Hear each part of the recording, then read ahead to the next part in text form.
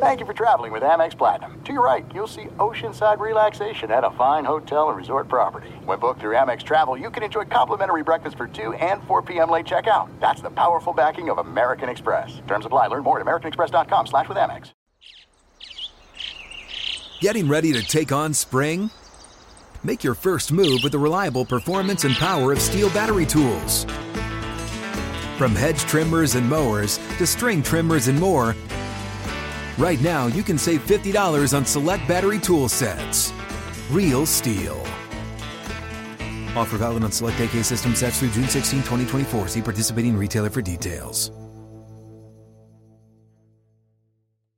Open a limited-time 11-month certificate at Kemba Financial Credit Union. At 5.25% APY, it's more than triple the national average, plus it's a safe and secure way to grow your money. Visit your local branch or kemba.org/CD for details. Offer expires May 31st, 2024. APY equals annual percentage yield. Restrictions apply. $500 minimum and $250,000 maximum deposit. Advantage status required. Comparison based on bank rate average. Federally insured by NCUA. I'm Katya Adler, host of The Global Story. Over the last 25 years, I've covered conflicts in the Middle East, political and economic crises in Europe, drug cartels in Mexico. Now I'm covering the stories behind the news all over the world in conversation with those who break it.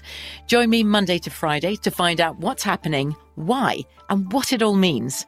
Follow The Global Story from the BBC wherever you listen to podcasts.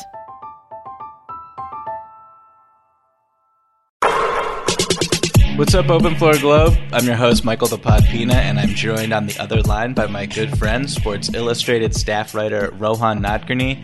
Rohan, tonight is a big event in our relationship. The Miami Heat and the Boston Celtics are scheduled to play a basketball game, and as someone who takes the high road, win or lose, I wish you luck. But I also know if the Heat lose, there will either be a litany of excuses, or you'll tell me you were busy watching Game 6 of the 2012 Eastern Conference Finals on YouTube, or you didn't have time to watch because you were deep into a Nancy Meyers rom-com with your dog. So I just want to give you an opportunity to get everything all out of your system right now before we officially start today's show. Well, first of all, Mike is referencing him texting me the other night, quote unquote, taking the high road, trying to talk trash about the Heat's triple overtime loss to the Raptors, a night on which, in fact, I was watching It's Complicated with my dog Boba, and pretty soon I will be releasing my official Nancy Meyers rankings on Twitter, so stay tuned to that. Beyond that, I mean, listen, the Heat, first place in the East, they're playing with house money, you know? If they win, it's because of the culture. If they lose, it's because they're missing Jimmy, Kyle, and PJ Tucker. I don't see how that's even remotely controversial for a team to be losing 60% of its starting lineup and expected to win on the road. I mean, let me put it this way. This is the kind of game the Celtics should win easily. That, you know, you're at home, you're playing against a team that's playing its third game in 4 nights. And, Rohan, let me stop you right there. Have you watched the Boston? This is the kind of game the Celtics should win by double digits. That's all I'm going to say. I know, but I just want to say, have you watched the Boston Celtics play basketball this season? There's no game that the Boston Celtics should win. That just doesn't exist anymore. I don't know, Mike. I hate to break it to you. This is all I'm saying is this is the kind of game the Celtics should win easily. So that's. I agree. I also think, you know, the Heat, you're short selling everyone else on the Miami Heat, your Heat culture posse. Like, they get up for everything. Except, I will say, Eric Spoelstra, who's a borderline coach of the year, like front runner right now, just an incredible job by him yet again. Calling timeout right before Gabe Vincent's 3 was so epic and legendary, and like the worst time funny. possible. Even like my parents were like watching that game with like a friend's house or something. They came home and like, could you believe the timeout? And I guess there were some people.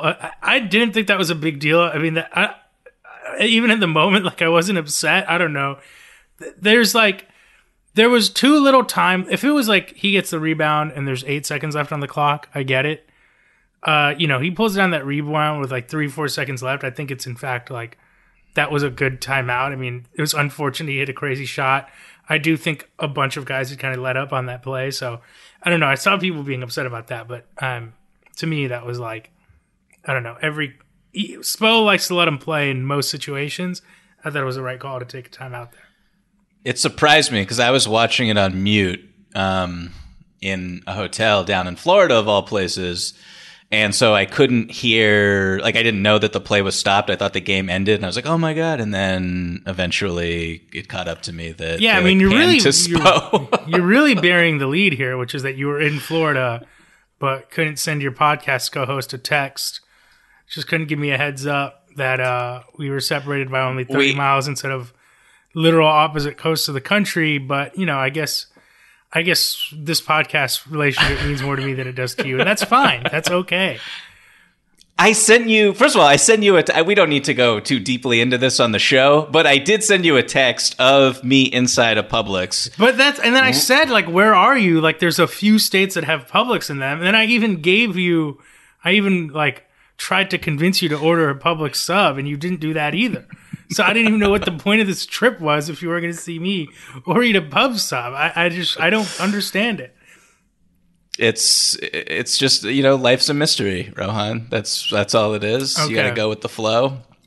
And speaking of going with the flow, we're going to have to move on to today's show, where we have some incredible emails to get to. And before we do, a quick reminder to keep your questions coming to openfloormail@gmail.com. That's openfloormail@gmail.com. Okay, Rohan, so before we dive into the mailbag, I wanted to have a quick conversation with you about the All-Star starters, and in particular one All-Star starter, Maple Jordan, Mr. Andrew Wiggins, who was named to his very first team when the starters were announced last Thursday night. I know that we've had a few days to digest this news, everyone has, but we haven't had a chance really to address it on the show. And I think that there are a few fascinating questions to ask that are connected to All-Star itself. I know neither of us had Wiggins as a starter, or I don't think either of us had him on, I know I didn't have him on my Western Conference team. I don't think you did either. I know we talked about him in our last episode, but I don't think you did either. I'm curious, what was your reaction to Wiggins getting the nod? Do you think this is do you think this is deserved and you're fine with it, or is it closer to a travesty that should have us completely rethink how these teams are selected in the first place? I don't think it's a travesty. I mean, I certainly don't think he should be a starter. You know, we talked about this on the last pod. I think we both realistically liked DeJounte Murray over him instead of what ended up happening. The fan voting is also gotten to a point where it's not just about fan voting. It's like, oh, which celebrity did you have tweet out? Bam Bam. Yeah. Is that his name? It was like a K-pop star or something, right?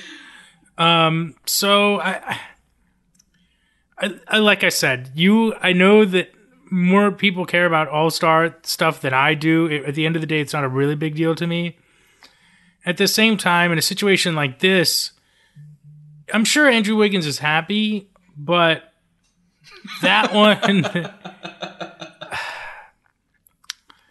you know, I'm sure on some level he's also like, does he feel like it's earned to be a starter? I'm curious how he feels about it deep down. So I wouldn't say, you know, I stopped sort of saying certainly that it's a travesty or that I'm upset about it, etc. But yeah, I'm being fresh when I say travesty. Yeah. Obviously, it's not a travesty. It's just an all-star selection. I will say that when I saw his face, his body image flash across the screen when they were announcing the starters on TNT, my initial reaction was I thought it was a joke. Like I'm not gonna like lie about that. I was completely expecting Rudy Gobert first and foremost, and then like Cat, maybe. Like I voted for Cat. I thought he had a possible chance. Draymond. They were just like, I don't know. I knew that Wiggins was way up there in the fan vote. I assumed that players would not vote for him. I assumed that media members, there were media members actually who voted for Andrew Wiggins. And I think this kind of brings me to like my next question, which is just kind of a bigger picture one about all-star selection in the first place, which you touched upon. Right now, it's 50% fans, for starters. It's 50% fans, 25% media, 25% players, and then coaches pick the reserves. Now, I know that you previously addressed this, but as someone who lives and dies by who does and doesn't make the All-Star team, like what Right. changes would you make to this system, if any, after Andrew Wiggins is suddenly starting because of what we just saw here? I just don't know that you can make changes. I mean, they tried to make changes, and I think for the most part, the right guys make the team. I don't think there's been, since they switched to the current system, there are no egregious snubs that come to mind, at least for me, someone who doesn't care that much. But, no one comes to mind as like, oh, this guy, can't believe he made it this year. There are certain players, frankly, who I like when they're in the All-Star game, and if they're not having a quote-unquote All-Star season or getting it on name recognition, etc. Mm-hmm. But short of taking some of the vote out of the fans' hands, which I think is just kind of goes against the spirit of what the enterprise is, I don't know what changes you want to make, and I understand why people are like sick of the idea of we should make it all media. I think the real thing you have do players need to vote, honestly? Like, they did not take it seriously. I don't think the players take it seriously. I don't think the players need to vote. Or just they need to remove the importance of the All-Star game entirely as it relates to contracts or maybe even, Hall of Fame, whatever. I mean, not that I think it's ever been the biggest deal, but perhaps the more important thing is to remove the importance of it from these other measuring sticks that we use or other indicators, and I think that would make it easier when someone maybe gets into the game that people are a little bit dubious about. So I think is a better fix, is let's just stop talking about all-stars when it comes to Hall of Fame cases or contracts, etc. Mm-hmm. Yeah, I mean, that would be kind of sad to me. Like, I think, this is why I don't want the All-Star game and the All-Star teams to be stretched out to 15 guys, because, it should be an honor. It should be a select few. And that just, brings more gravitas to the actual event. And I love watching the actual game, even though a lot of people, bitch and moan constantly on Twitter throughout the four quarters. I don't care. I think it's fun. It's awesome to see these guys throw lobs to each other and stuff. But if you were, let's just say, if you were on the Phoenix Suns and you were more specifically in the Phoenix Suns backcourt and you saw that Andrew Wiggins was starting on the All-Star team and you're Chris Paul or you're Devin Booker, your team is just basically unbeatable right now. You're winning. We're recording this on a Monday. You've won 10 in a row. You have the best record in the NBA. You're the best team in the NBA. And both of you are way better than Andrew Wiggins is at basketball. And that just brings me to is it time that we get away from positions altogether? Is it time because of something like this happening, just as a way to prevent it in the future? That is an idea that I think I could get behind. I know that when we were coming up with our reserves, it was also kind of frustrating to come up with, we need 3 front court, etc. I mean, if we're going to do that, I really think it's probably time to just do away with both conferences and positions and just get the best 24 NBA players on the floor and let them go at it. Mm-hmm. I like that idea of a fix. Because especially now with the new format, I'm not the first person to make this point. The conference distinction really doesn't matter or make sense. It's not like MLB or whatever, they're even playing under different rules or something like that. So I could get behind getting rid of conferences and positions, especially positions, because it's just an artificial construct that is honestly getting more and more irrelevant today's game, each passing season.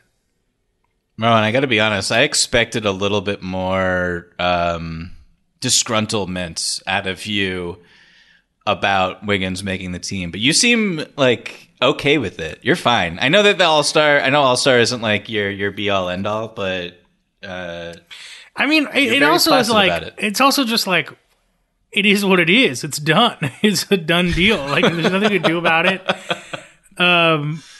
The fans did what they had to do to get him in as a starter, and that's that. Like, am I going to argue against the will of the people? Mike, are you going to be one of those people that's questioning the validity of elections? No, in all seriousness, it's a bummer. But then you're also like, there's a limit to which I'm willing to go, because Andrew Wiggins didn't do anything wrong, and I don't want to put down Andrew Wiggins because of what is ultimately an imperfect system, and there's no great solution for it. And I'm not going to trash Andrew Wiggins' game. He's obviously had a nice season. Yeah, it's it just, to me, it's like, there's just nothing to gain to be upset about it at this point. Like, I think we could definitely talk about fixes, and I think what you mentioned is good, but the bigger thing is I don't want to dump on Wiggins, who's, to some degree being put in a little bit of a strange position, but I agree. That's kind of the reason for my, I guess, lack of passion about the topic. But, I just think that it's also a little bit frustrating because the power has been in the NBA's hands to a degree to kind of stop these things from happening, right? Like, they could go positionless, they could go conferenceless. For whatever reason, they're married to tradition when it comes to the All-Star game, but are willing to do all kinds of stuff when it comes to the regular season. So that the dissonance there is a little strange to me. But yeah, I just look at, I guess ultimately the NBA is like, this is a quote unquote small price to pay for, maintaining the normalcy of our game or whatever it may be. Yeah, I think that there's obviously the fear if you go positionless that, someone like Jared Allen would have a 0.0% chance of ever making it. And this year he has a pretty strong case because of, like, front court players have to make it.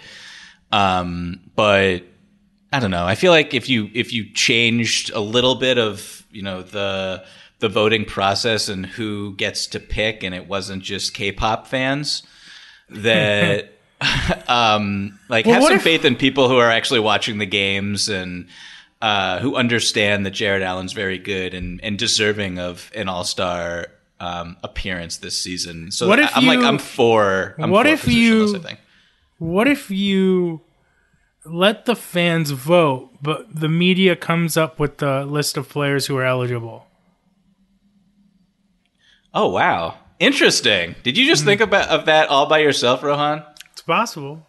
Every now and then I'm good for a hashtag hoop idea, I like that idea. We're going to have to revisit it in the future. That's brilliant. And no, that's really good. And shout out to you for coming up with that off the seat of your pants. There's no distance too far for the perfect trip.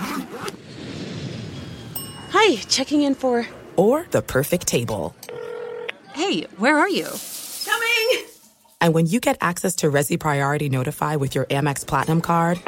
Hey, this looks amazing! I'm so glad you made it. And travel benefits at fine hotels and resorts booked through Amex Travel, it's worth the trip. That's the powerful backing of American Express. Terms apply. Learn more at americanexpress.com/withAmex. Getting ready to take on spring? Make your first move with the reliable performance and power of Steel battery tools. From hedge trimmers and mowers to string trimmers and more, right now you can save $50 on select battery tool sets. Real Steel. Offer valid on select AK system sets through June 16, 2024. See participating retailer for details. If a new house is on your wish list in the next 5 years, grow your savings faster and experience your dreams with an Ohio Homebuyer Plus account from Kemba Financial Credit Union. A savings account specifically designed to save for a new home, where you can earn 7% APY, a $500 matching bonus, and a $1,500 mortgage closing cost credit. Learn more at Kemba.org. Offer expires March 31st, 2025. APY equals annual percentage yield. Restrictions apply. NMLS 292230. Equal housing lender. Federally insured by NCUA. From BBC Radio 4, Britain's biggest paranormal podcast is going on a road trip. I thought in that moment, oh my God, we've summoned something from this board. This is Uncanny USA. He says, somebody's in the house, and I screamed. Listen to Uncanny USA wherever you get your BBC podcasts, if you dare.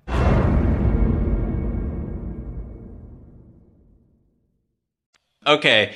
Do you have anything else to say about Andrew Wiggins or All-Star, or can we move on? Because this email, I'm like chomping at the bit to get to. It's one of my Let's do it. He's literally rubbing his hands together. I know. In excitement for this next email. Yeah, let's hear it.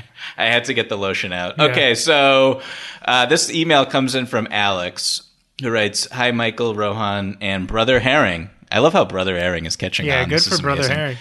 I haven't heard from him since he spoke to Spike Lee. He doesn't respond to anything in the group chat anymore. Yeah, no. He's big timing us. Yeah. Dame Dash.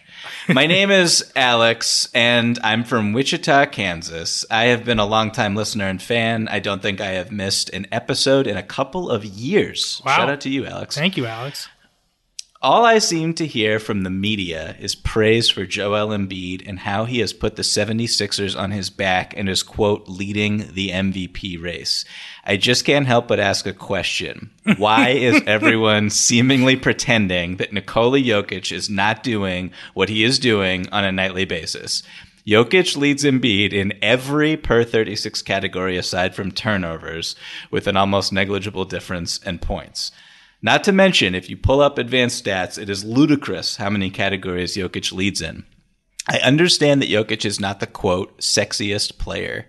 And from a marketing standpoint, he probably isn't the best choice to label as the face of the NBA. But when you look at the numbers, he is almost undoubtedly the best player in the world, not to mention the fact that the Nuggets have rattled off 8 of their last 10 and are sitting in 4th place in the Western Conference.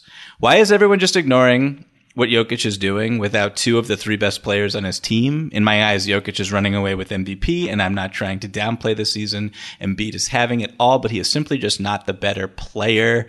All the best, Alex. So I just want to say off the top, like every so often we get an email here at Open Floor that turns me into the Antonio Banderas gif from the movie Assassins, where he's leaning back and exhaling after he takes a glance at the laptop. That was me after I read this because I was on a text. A born Sixers hater. You were literally. This has nothing to do with that. Came out of the womb. You were like Dr. J traveled on that layup.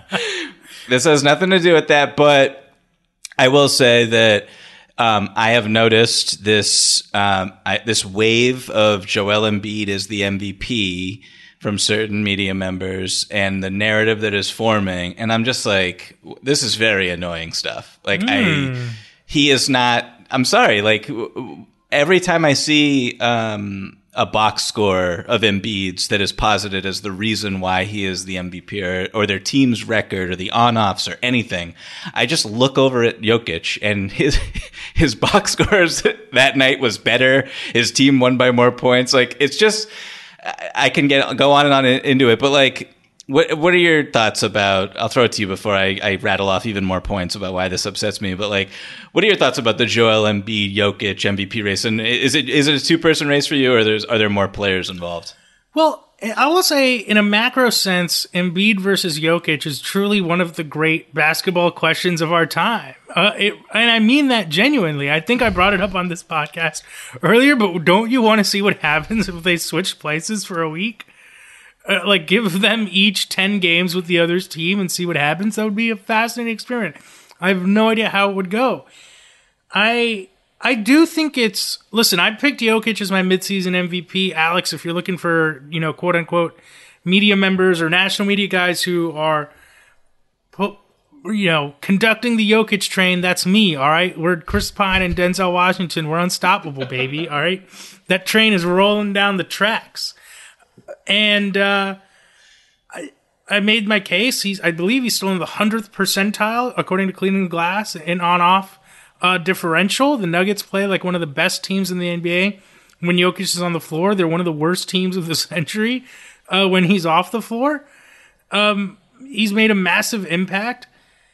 At the same time, I think Embiid's gaining ground. I don't think there's any... How can you deny that he's at least put himself in the race? I think it's fair to say Durant's almost certainly not winning MVP anymore.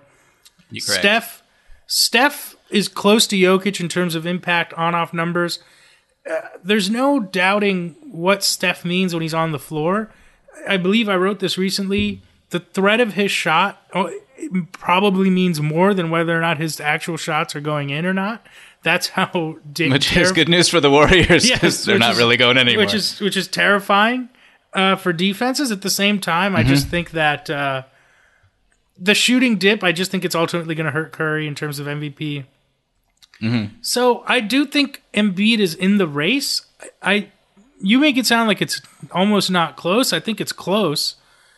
And there's just a lot of season left. I mean, I had Jokic as my midseason MVP, but I do think it's an interesting race right now. And to me, it's just a more so an interesting question of Embiid, I think, obviously, at the moment, is scoring in a more exciting way, at least. The mid-range, you wrote about his mid-range last year, Mike.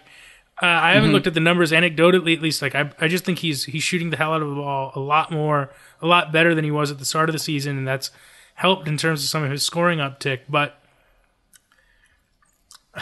it's hard to separate those guys. It really is, because we will never know what they would do if they trade places.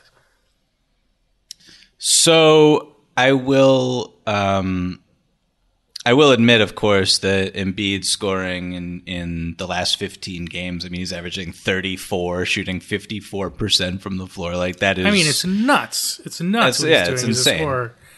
It's insane stuff. And there's a thing about Embiid that when you watch him, and this isn't to take anything away from Jokic, who's obviously incredibly effective as a scorer, and I think for a long time had the best effective field goal percentage in the league, or he's been high up there all year long, especially in terms of people who take as many shots a game as he does. There's just a certain dominance to the way Embiid plays sometimes, and we don't have to get into, everyone knows how I feel about whether or not they should trade Simmons, but I think you can... I feel like Nuggets fans are going to get mad at me for this, even though I picked Jokic as the MVP and he stole my MVP. I think you can more credibly guard Jokic one-on-one than you can Embiid. I just don't think there's anybody in the league who can guard Embiid. I don't. So, first of all, that's an interesting way to paint it. I think that is not to say that that's why Embiid should be the MVP, but I think that's like, when you watch him, I think that's why he gets that maybe extra bump that Jokic doesn't get. There's a brutishness to some of Jokic's scoring, not his overall game, that I think people are they don't know what to do with. So, first of all,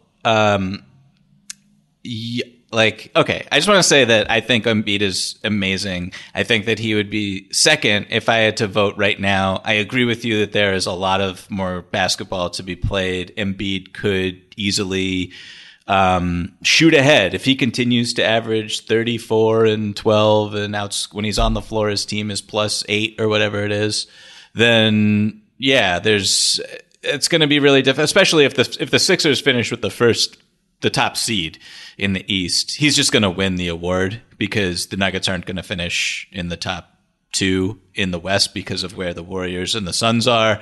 And people look at winning. A lot of voters look at winning and they value that a lot. I will say it's really interesting for you to bring that point up, that specific point up about Embiid being unstoppable one-on-one, which he is, no doubt about it. The Milwaukee Bucks played the Denver Nuggets Sunday night. The Nuggets won in a blowout. And after the game, Giannis Antetokounmpo and Jrue Holiday both were upset about Mike Budenholzer's defensive strategy against Jokic because they were showing help every single time Jokic touched the ball. They would double, they would shade over, they would pre-rotate. And Jokic was just picking them apart. Like, that's what he does. He loves passing. He loves finding open cutters, open shooters. And the Nuggets shot like 53% from behind the 3-point line and ended up winning by a very large margin. And Jokic didn't even have to score. And after the game, Giannis was like, I wish that we guarded this guy straight up, one-on-one. And the reason that they didn't is because Jokic would obliterate Bobby Portis one-on-one. Like, he would score 55 points if that was the defensive strategy, and the Nuggets still would have won by probably a lot of points. So I get what you're saying about Embiid and him being unstoppable, and I just and I don't think you're discrediting Jokic, but Jokic is truly unstoppable in the post, and in a different type of way, viscerally and aesthetically. Yes. But he is also unstoppable. Yes, that's a good way to put it. They're both unstoppable. I think Embiid just somehow does it in a way that resonates more with people. Like, I think that we as a society we live in a society that is still quite not ready to know what to do with Nikola Jokic. It's true. We don't. Yeah. I mean, I'm just talking about even just from like a pure, if you take skill out of it, just like a pure size thing, I think that is what somehow that at least tricks people into thinking, let's stick to one guy on Jokic. But who do you think is better? Who do you think is just a better basketball player? Oh my God. Like, to me, it's not that hard to answer, but like, I think it's hard to everyone answer knows that because, right now. But here's what I'd say. Jokic has been really good defending the rim this season, although I still think it has more to do with his like verticality and body placement. I still think in a vacuum, Embiid has a significant advantage on Jokic defensively.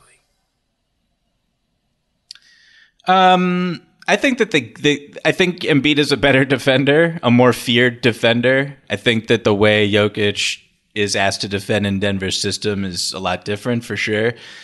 I also think that Embiid, he doesn't really bring it on every possession. And I'm not saying Jokic does, because he doesn't. But yeah, Embiid, there's plays where like Embiid is usually dropping, right? And sometimes he gets out there and he moves his feet really fast. And in those instances, you're like, this guy should win every single Defensive Player of the Year award. But when he's in deep drop, it's just like, I know what the strategy is. And I know that the numbers say that they do force a lot more mid-range shots and they do deter shots at the rim, etc. But like in certain matchups, sometimes like a guard coming off a screen will just hit like 3 straight jumpers in a row, and you're just like, Embiid, can you kind of do something? And that's a little frustrating when you watch them play.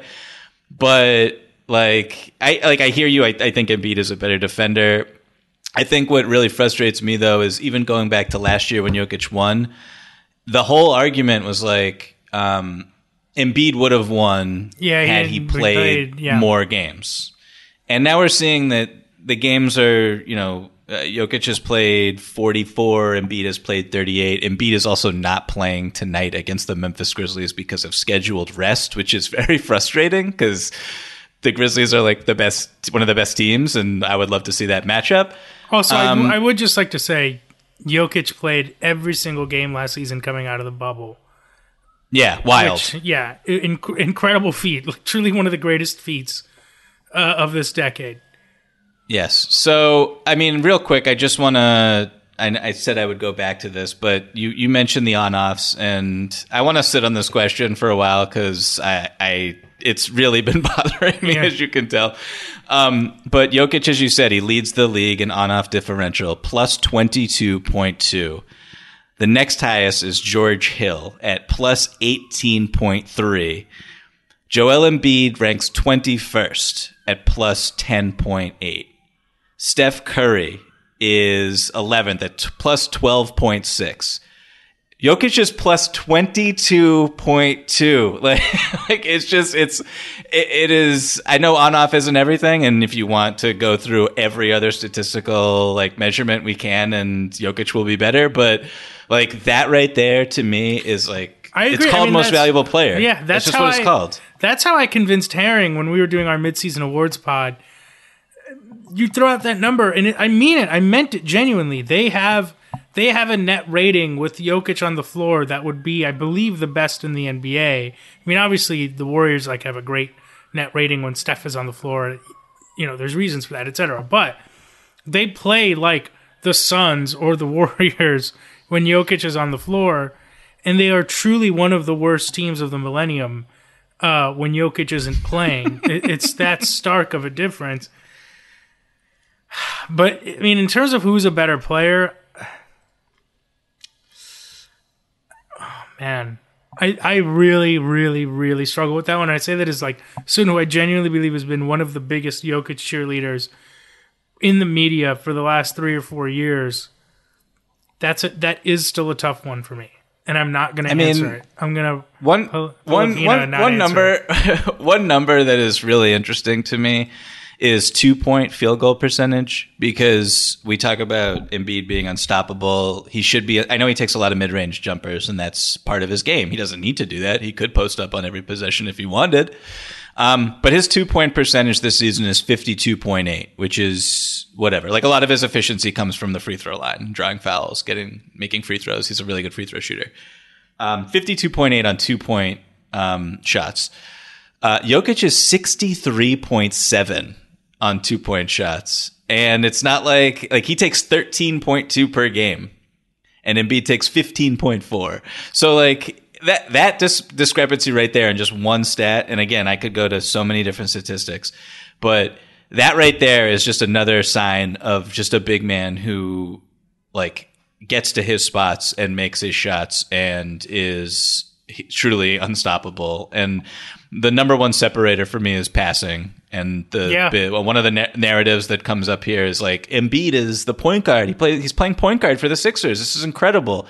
And yeah, his playmaking is for sure improved. No doubt about it. Some of the plays he makes, some of the passes he makes are great. Ever be on Jokic's level as a playmaker. No. It's not close.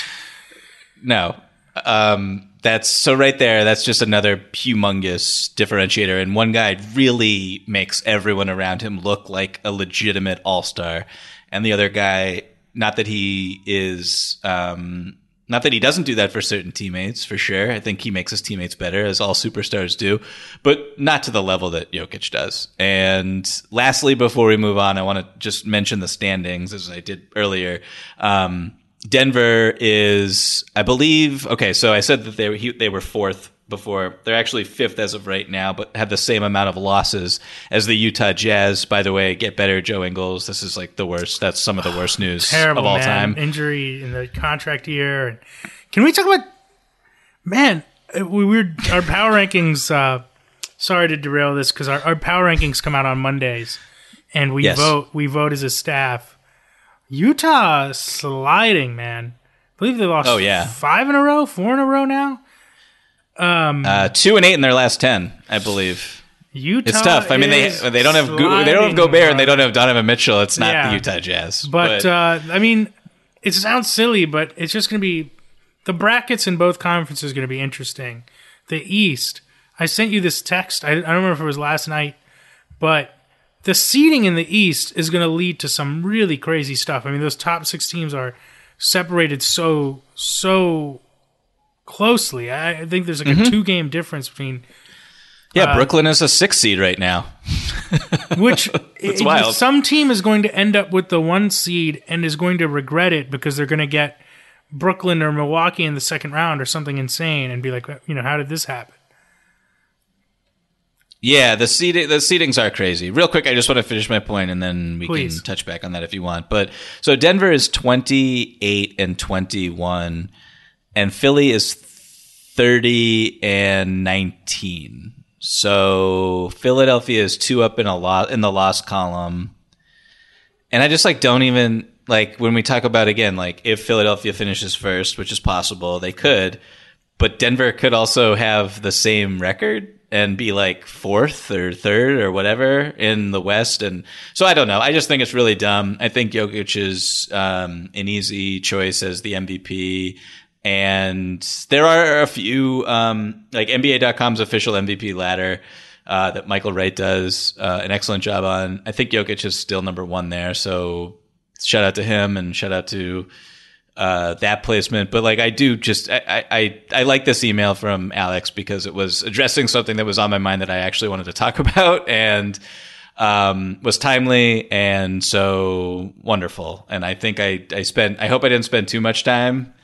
No, I think, listen, Alex, blabbering on about it. We're with you, man. Let me put it this way. Let me put a bow on it. Embiid's not a shoo-in for MVP There's a lot of season left, but we will certainly be pushing the Jokic narrative as long as we're hosting this podcast. Always. Unless something changes. But for now, I think we both have Jokic as our MVP. I know. Marcus Smart just playing with glass in his hand. He's like plus 100 in the last 3 games. We'll see what happens tonight. There's no distance too far for the perfect trip. Hi, checking in for... Or the perfect table. Hey, where are you? Coming! And when you get access to Resi Priority Notify with your Amex Platinum card... Hey, this looks amazing. I'm so glad you made it. And travel benefits at fine hotels and resorts booked through Amex Travel... It's worth the trip. That's the powerful backing of American Express. Terms apply. Learn more at americanexpress.com/withAmex. Getting ready to take on spring? Make your first move with the reliable performance and power of Steel battery tools. From hedge trimmers and mowers to string trimmers and more, right now you can save $50 on select battery tool sets. Real Steel. Offer valid on select AK system sets through June 16, 2024. See participating retailer for details.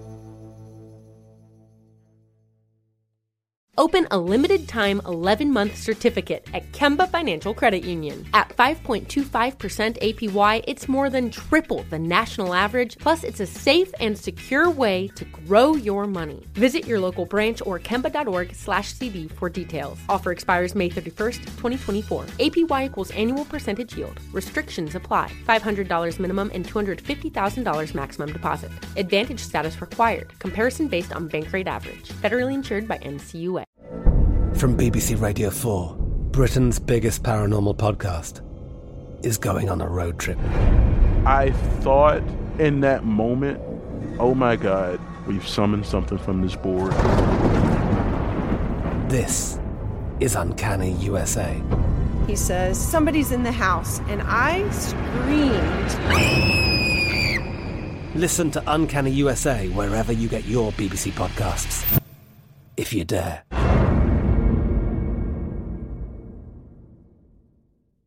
Okay, let's move on to this email from Jonathan, which you'll really love, Rohan, and I also loved it.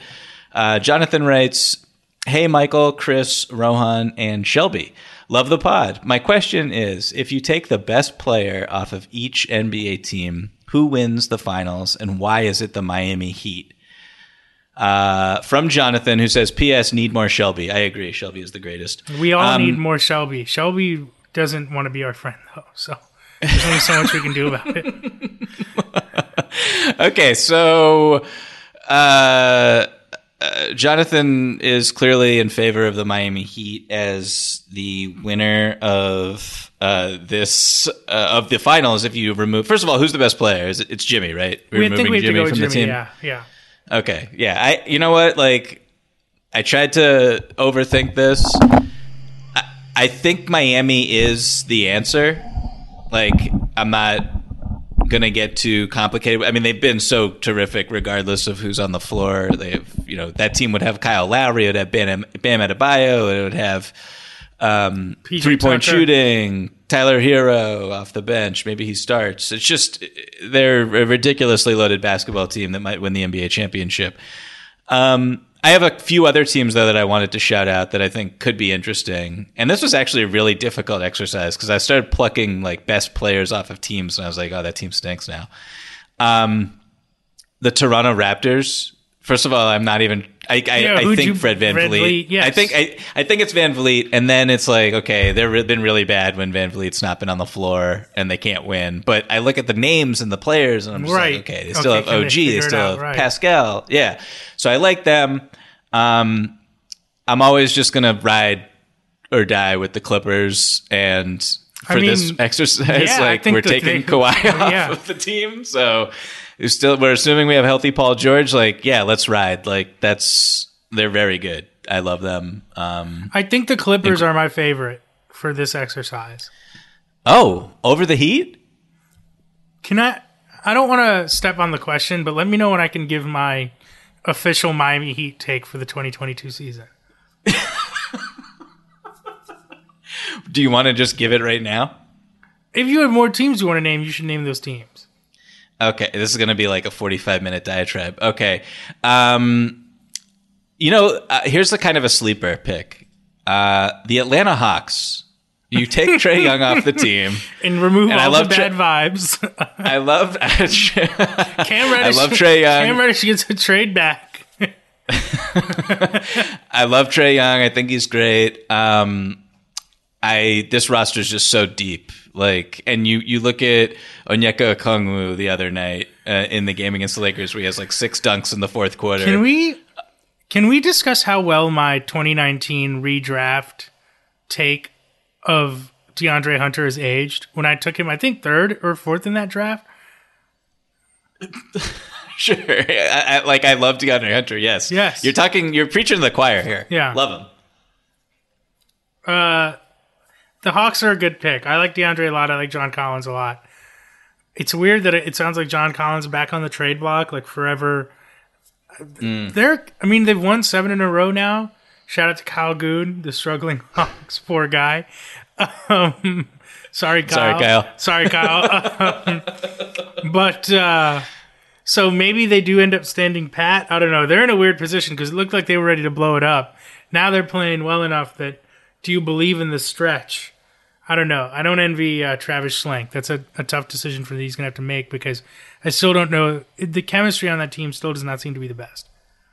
Okay, one more team, and then you can talk about the Heat, okay? Thank you. The Phoenix Suns. And you think I don't Chris know Paul? who we're... so I was going to ask. I don't know who we take off. Is it Booker? Is it? CP? If they take off Booker, I think they can still win. If they take off Chris Paul, I do not think they can. So if you take off Chris Paul, and if they put you at center and Chris Paul was in the lineup, you would get 8 and 6. You would pick up 8 points and 6 boards. And I would miss my first layup, and then I would get a text at halftime that was like, "Your family has been kidnapped," and it would be from Chris Paul, and he'd be staring at me. He'd be like, "We have men outside your family's homes." Look, in this exercise, we're going to be removing obviously the best players from every team. So I do think if you had campaign. Booker, Bridges, Crowder, Ayton, that's tough. You're not buying it? Listen, we've seen the Suns without Chris Paul, and they were a nice bubble story, but I don't know, man. Give me the point god. Give me CP3. They need him. I like their chances. And that's not to say Booker's not become an outstanding player, and he's unfortunately going to have one of those forgotten finals because he was great in that series. But I think Chris Paul is their most impactful player still, and I think that they'd have a better chance without Booker than they would without Paul. Okay, so you like the Suns then for this exercise? That was a good pick. You like that? Well, if we take Booker off, then yes. But I don't think he's their best player. Is my point. Fair enough. Okay, so I'll let you now talk about the Heat. I hope all of this is irrelevant by tomorrow. Well, no, Chris. Here's the thing. Listen, they have been one of the more interesting stories in the league. They're first in the conference as of this recording. They've won a ton of games without their best guys.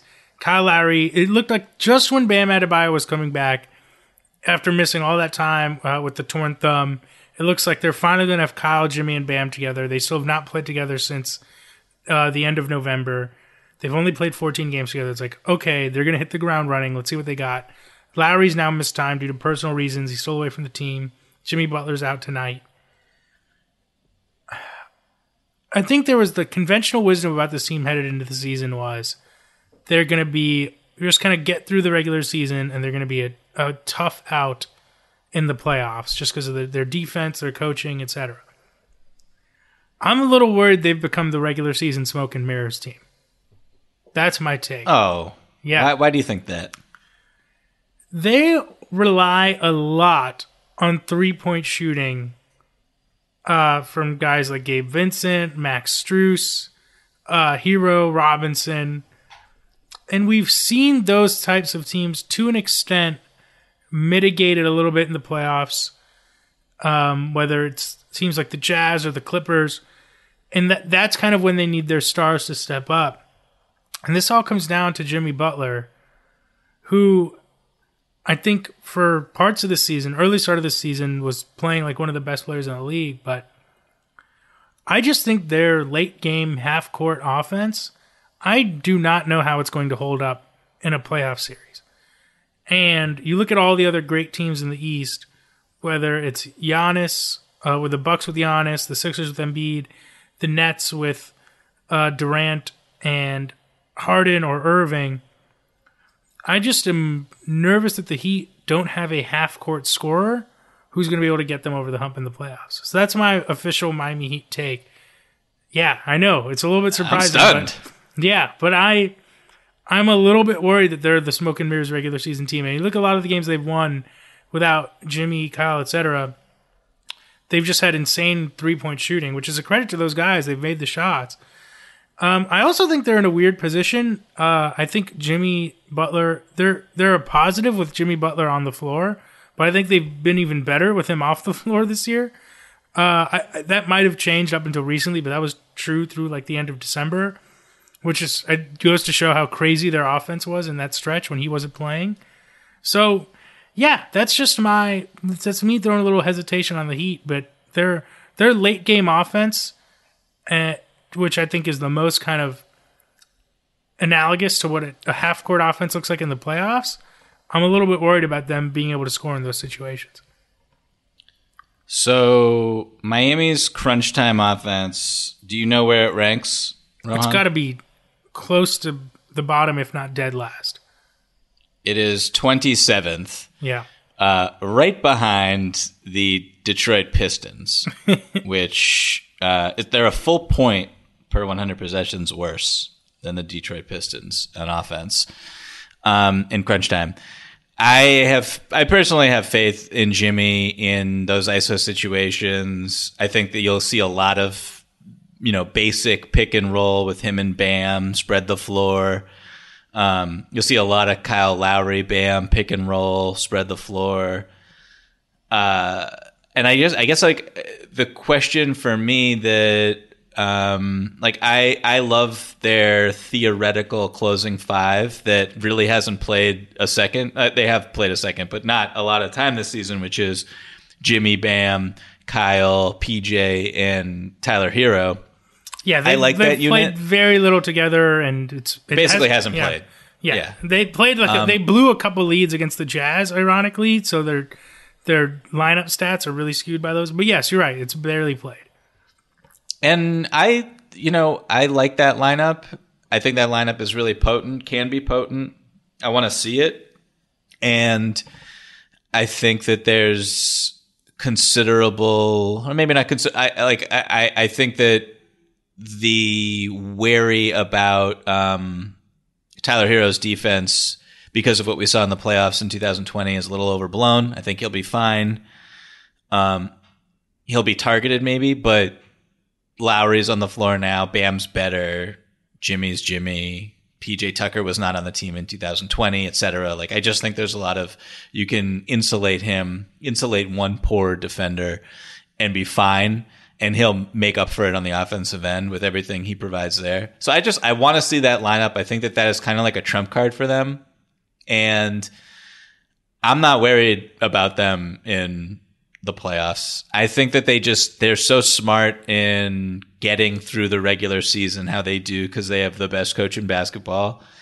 And they're so plug and play, but when it comes down to it, they have enough talent. And maybe I'm totally wrong here, and maybe you're right. You watch more Heat basketball than I do, but I have faith in Jimmy. I think last year in the playoffs was kind of a fluke. How poorly he played. Last year was kind of nuts. It's just, man, it's interesting. I don't want to turn this into the last half of the show entirely to Heat talk. I just want to say I'm so ready for the playoffs in the East specifically because just of how close those top six teams are to each other. I'm really, really excited for the playoffs.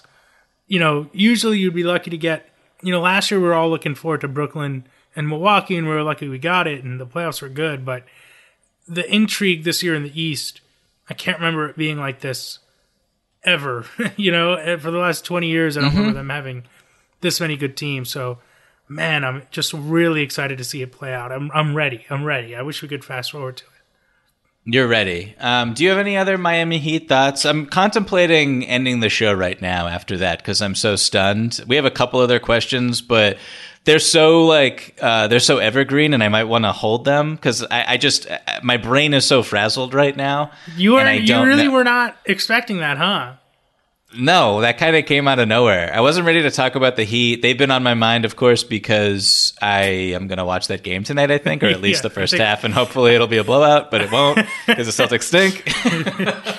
Listen, like I said, this is the kind of game Boston should win easily. You know what I mean? Please stop saying that. No excuse. Please just stop saying that. I don't like hearing it. Man, they've been a strange team. You mentioned that closing five. I do think that's the lineup they're going to have to win with. Like you said, it hasn't played much. You just look at other teams around the league, the real contenders, in my opinion, like every team has that one lineup that's like a 12, 13, 14 net rating. They don't play it all the time, but they go to it when it's crunch time, when they need the win, when they need to pull it out. The great teams have that lineup. The Heat are expecting that five to be their lineup, but they haven't proven it to be that yet.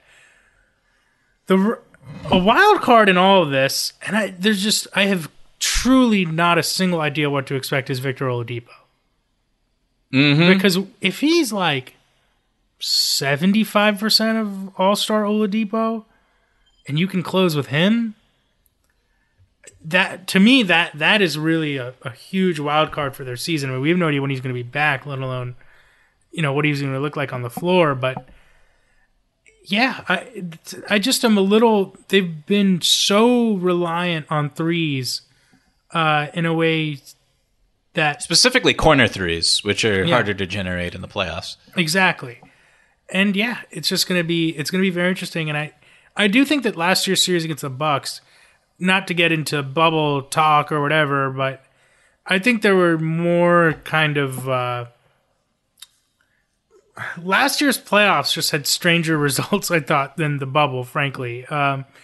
Last season I think it just had so many more variables in it than the ones before. Whereas the bubble is one big variable, but last year was players returning from COVID and empty arenas or full arenas and blah, blah, whatever. We don't need to litigate that. But my point is, as much as I am not necessarily worried about how that first round series against the Bucks went, there's something to be said about the way they defended Jimmy, the way they defended Bam, basically daring them to shoot from the mid-range, and the Heat, frankly, not able to capitalize. What's to say teams won't have success guarding the Heat like that again in the playoffs this year? And I do think Bam has not necessarily taken that offensive step we've expected him to take. So once again, I'm shell shocked, and I've decided, as you were speaking, that we're going to have to end today's episode on that note. I think it's mostly because you're hungry. I think that's why we're ending the episode. I think it has more to do. I'm not going to lie. My stomach is growling right now. But I do think that everything you said, having Kyle Lowry push the pace, having older, better, like Tyler Hero was just not good last season. He was very disappointing. This year he's potentially going to win Sixth Man of the Year. Duncan Robinson's coming around hitting threes. You have PJ Tucker knocking down every single corner three he takes and just providing that tenaciousness on defense that you need. Maybe Markieff Morris will bless us with his presence at some point down the What line. a strange situation. Can I give you my top 3 Nancy Meyers movies? Sure, you may. I'm going with It's Complicated, number 1, Something's Gotta Give, number 2, and The Holiday, number 3. Okay. Okay, I was also not expecting this. I was not prepared. I really wish I was. It's Complicated is that's is Alec a good Baldwin movie. and Steve Martin. Yes. Yeah. Meryl Streep. Yeah. Yes. That's a good one. I do like that. Now you have me on IMDb trying to of course. scramble right now. There's a scene in It's Complicated where Meryl Streep is rolling out croissant dough, and then she hangs it from her chin like she has like a wizard beard. Like where else are we gonna get the god Meryl Streep just engaging in hijinks like that one? People come to this podcast and look what they get. It's truly a miracle. Yeah. We're miracle workers. You're a miracle worker. Thank you so much, Rohan, for everything that you do. Go Celtics tonight. Good luck to you. Thank you, Shelby. Thank you to our listeners. Everybody, please keep the emails coming. They've been so good. We have a few that we're supposed to get to today that we will hit soon that are just so terrific. So please add to that list at openfloormail@gmail.com. That's openfloormail@gmail.com. Everybody, please stay safe. Everybody, please continue to enjoy the NBA season. Whoa.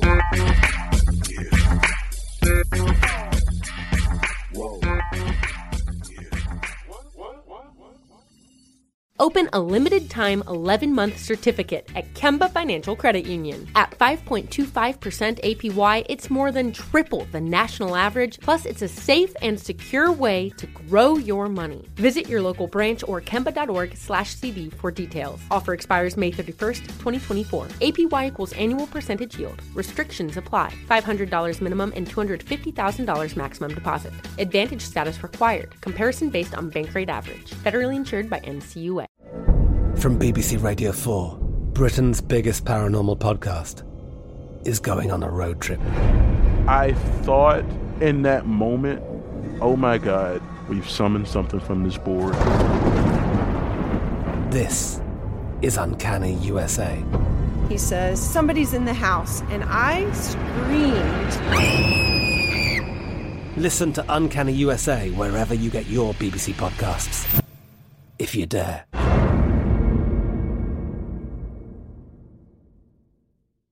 Live Nation presents Concert Week. Now through May 14th, get $25 tickets to over 5,000 shows. That's up to 75% off a summer full of your favorite artists like 21 Savage, Alanis Morissette, Cage the Elephant, Celeste Barber, Dierks Bentley, Fade, Hootie and the Blowfish, Janet Jackson, Kidz Bop Kids, Meghan Trainor, Peso Pluma, Sarah McLachlan. Get tickets to more than 5,000 summer shows for just $25. Until now through May 14th. Visit LiveNation.com/Concert Week to learn more and plan your summer with Sean Paul, Sum 41, 30 Seconds to Mars, and Two Door Cinema Club. Thank you for traveling with Amex Platinum. To your right, you'll see oceanside relaxation at a fine hotel and resort property. When booked through Amex Travel, you can enjoy complimentary breakfast for 2 and 4 p.m. late checkout. That's the powerful backing of American Express. Terms apply. Learn more at americanexpress.com/withAmex.